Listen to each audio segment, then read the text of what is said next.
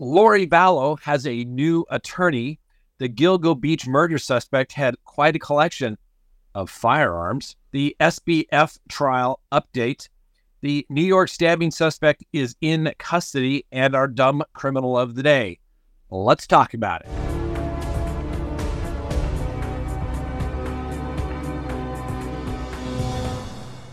Good day, everyone. My name is Scott Reich, and this is Crime Talk. Thanks for joining us. You know the drill. Subscribe if you haven't. Like if you do. Leave me a comment below.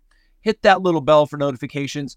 And remember, you can listen to us anytime on any of your favorite podcasting apps. Well, we also have a new Instagram. If you'd like to see photos of today's little adventure in Valencia, go to Crime Talk Official, the Instagram page. I think that's what they call it. Mo's taking care of it, so he's going to take care of that one. All right. But the bottom line is, yes, this is the Crime Talk International Edition. Yet again, we continue the cruise through the Mediterranean, Valencia, tomorrow, Barcelona. But let's get to the docket for October 5th, 2023. And first on the docket, Lori Vallow has a new attorney, and he has filed an amended notice of appeal. Now, as you know, anyone convicted of a crime in a criminal court in the United States has a right to an automatic appeal. And obviously, Lori Vallow is going to do that. Now, the preliminary statement in the amended notice of appeal remains the same. The issues. First, did the court err in its order dated April 11th, wherein the court found that the defendant, Lori Vallow, after spending 10 months in a mental hospital, was competent to stand trial? Next issue, did the court err in its order dated November 15th of 2022, wherein the court denied the defense expert's request to send the defendant back to the mental hospital rather than proceed to trial? And I think this is going to be the big issue. Was the defendant's constitutional and statutory right to a speedy trial violated by the government's repeated request for a continuance? Was the defendant's constitutional and statutory right to a speedy trial violated by the court's trial setting? And did the court err in denying the defense challenges for cause of trial jurors due to bias or hardship during jury selection? And did the government commit fundamental reversible error in its opening statement to the jury? Did the court err in allowing the government to produce evidence of other crimes or acts against Lori Vallow under Rule 404B? That's the evidence of other crimes, wrongs, or misconduct. And in this particular situation, constitutionally, if Lori Vallow wins, the case is probably dismissed against her. The evidence about all the other stuff coming in to show some sort of pattern, absence of mistake, modus operandi, that's where courts get in trouble. And I've always said, if the government has a strong case, and let's face it, Lori Vallow got convicted. The government really didn't need the 404B evidence, but they always push it, and that's usually why it comes back. Why do cases come back on appeal? 404B evidence and jury instruction issues. Next, did the court err in allowing the jury to hear statements of co-conspirators, but then rule in jury instructions that the government need not prove those persons were part of the conspiracy? Interesting issue as well. Plus, when the grand jury indictment puts the defendant on notice that she is charged with a conspiracy involving 5 or more people, can the trial court ignore that finding and proceed with standard conspiracy jury instructions? And did the government commit fundamental reversible error in its closing statements to the jury? And then finally, did the court err when it granted, without a hearing, the government's objection to the defense request for the review of all mitigation evidence submitted by the defense for sentencing? And should a new sentencing hearing be held due to the sentencing court not reviewing all the mitigation evidence submitted by the defense? And then, did the sentencing court abuse its discretion by ordering the defendant to serve 3 consecutive fixed life sentences without parole? And did the sentencing court abuse its discretion when it ordered the defendant, who had been found indigent, qualified for a public defender, and had just been ordered to serve life in prison without parole, to pay $165,000 in fines and court costs? Now, they also, when they did the notice of amended appeal, they had to put in all the court dates beginning back on May 26th of 2021, and they had to indicate who the court reporter is. So who is this new attorney? The new attorney is a guy by the name of Craig Durham. Now, he is licensed to practice in both the state of Idaho as well as the federal courts there in Idaho, specifically the Ninth Circuit and the United States Supreme Court. His current practice focuses on civil litigation and all phases of criminal defense, including trials, appeals, post-conviction parole, and habeas corpus matters.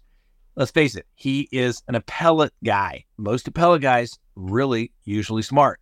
And this guy, Mr. Durham, he was a staff attorney at the U.S. District Court in Boise for 10 years, and he worked closely with the federal judges on death penalty matters as well as prisoners' civil rights cases.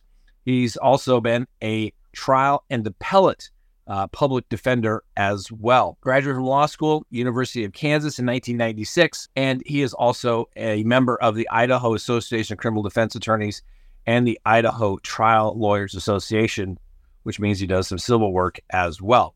So, smart guy, gonna take on the new role as Lori Vallow's new attorney. Now remember, on appellate cases, only matters what is on the record, what has been submitted to court, what has been admitted into evidence. All the other stuff that you hear about on the evening news doesn't really matter. Only what's in the record. And why that is that significant? Oftentimes, people think, well, I want to supplement the record. This didn't get in. You don't get to add things you didn't introduce at trial. You don't get to raise issues if they weren't raised and or objected to on the record. Other than that, it's not coming in and you can't argue it. So we'll see when the briefs are finally filed, which will probably be, I would say, 8 months to a year down the road. We'll actually get to see what issues the appellate attorney believes is the strongest issue at that time. Next on the docket, the Gilgo Beach murder suspect, Rex Heuermann. Obviously, we'll give him the presumption of innocence. Well, apparently, he may have some other legal issues down the road. Obviously, being charged with murder is his top priority, and these are insignificant in the big picture. But apparently, Mr. Heuermann had some 40 firearms and 10 high-capacity magazines that were seized from his house. And remember, these are the firearms that the wife wants back because they are of significant value. Now, apparently, this is the part that always gets me because I'm from Colorado. But apparently, he had 26 unregistered handguns, 15 unregistered assault weapons, and 10 high-capacity magazines that appear to have been possessed in his home in violation of the penal code there in Suffolk County. I'm from Colorado. Nobody registers anything. You don't have to. So that's the part that always gets me when, I have a registered firearm. They keep track of it when you buy it. Why would you have to go tell the government where it is? That's a little scary and creepy, but I guess the East Coast, that's the way they do things. Anyway, as we know, Heuermann's been charged with 6 counts of murders in the death of Melissa Bartholomew, Megan Waterman, and Amber Lynn Costello. And as part of that investigation, there were a total of 280 guns seized from his home, along with a massive amounts of evidence, according to the prosecutors. Now, like I said, the weapons have been kind of the center of a legal battle with Heuermann's wife, Asa, who wants them returned. Why? Because they're apparently collectibles. A lot of them go back to the Civil War, both World War I and World War II, and she needs the money to support herself and her adult children. And obviously, if anything was manufactured in the late 1800s, early 1900s, it's not even considered a firearm under federal law these days, so it shouldn't be an issue. But guess what, Miss Heuermann? You're not getting those weapons. They were seized. They are now the issue of a potential criminal case.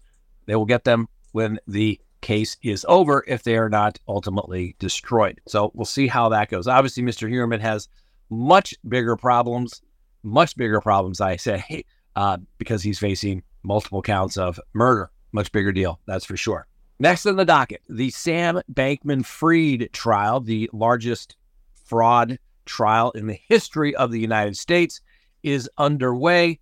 And, well, obviously, Sam Bankman-Fried is charged with using funds at his exchange, FTX, to cover losses at his hedge fund. Yes, you cannot do that. You have to keep them separate. Otherwise, that is known as theft. Well, one of the first people that testified was a developer at FTX, and he apparently was a friend going back as far as college, a guy by the name of Adam Yedida, Yedida. Yedida?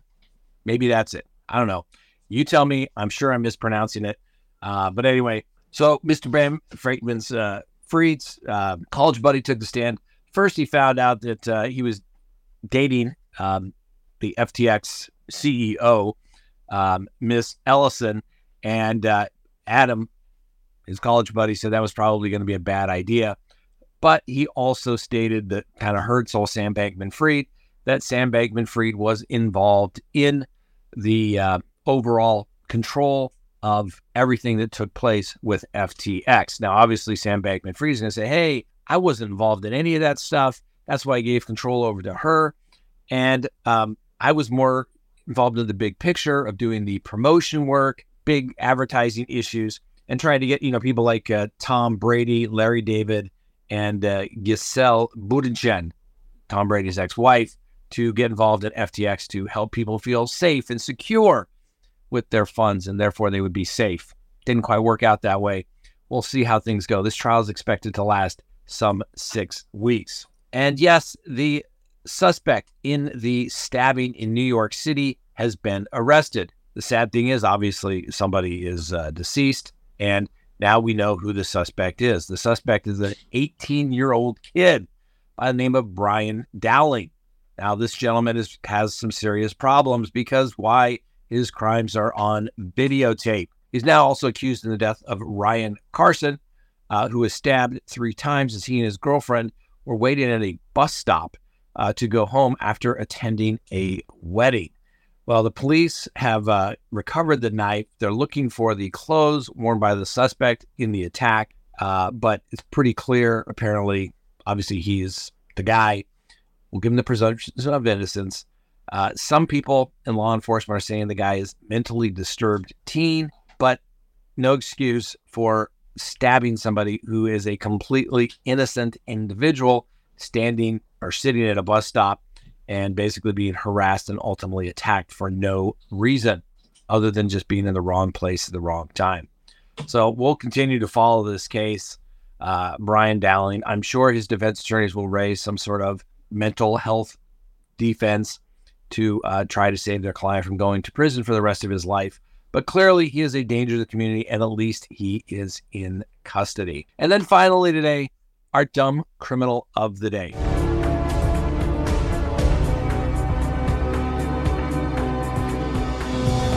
How many times have I said, let it go, let it go?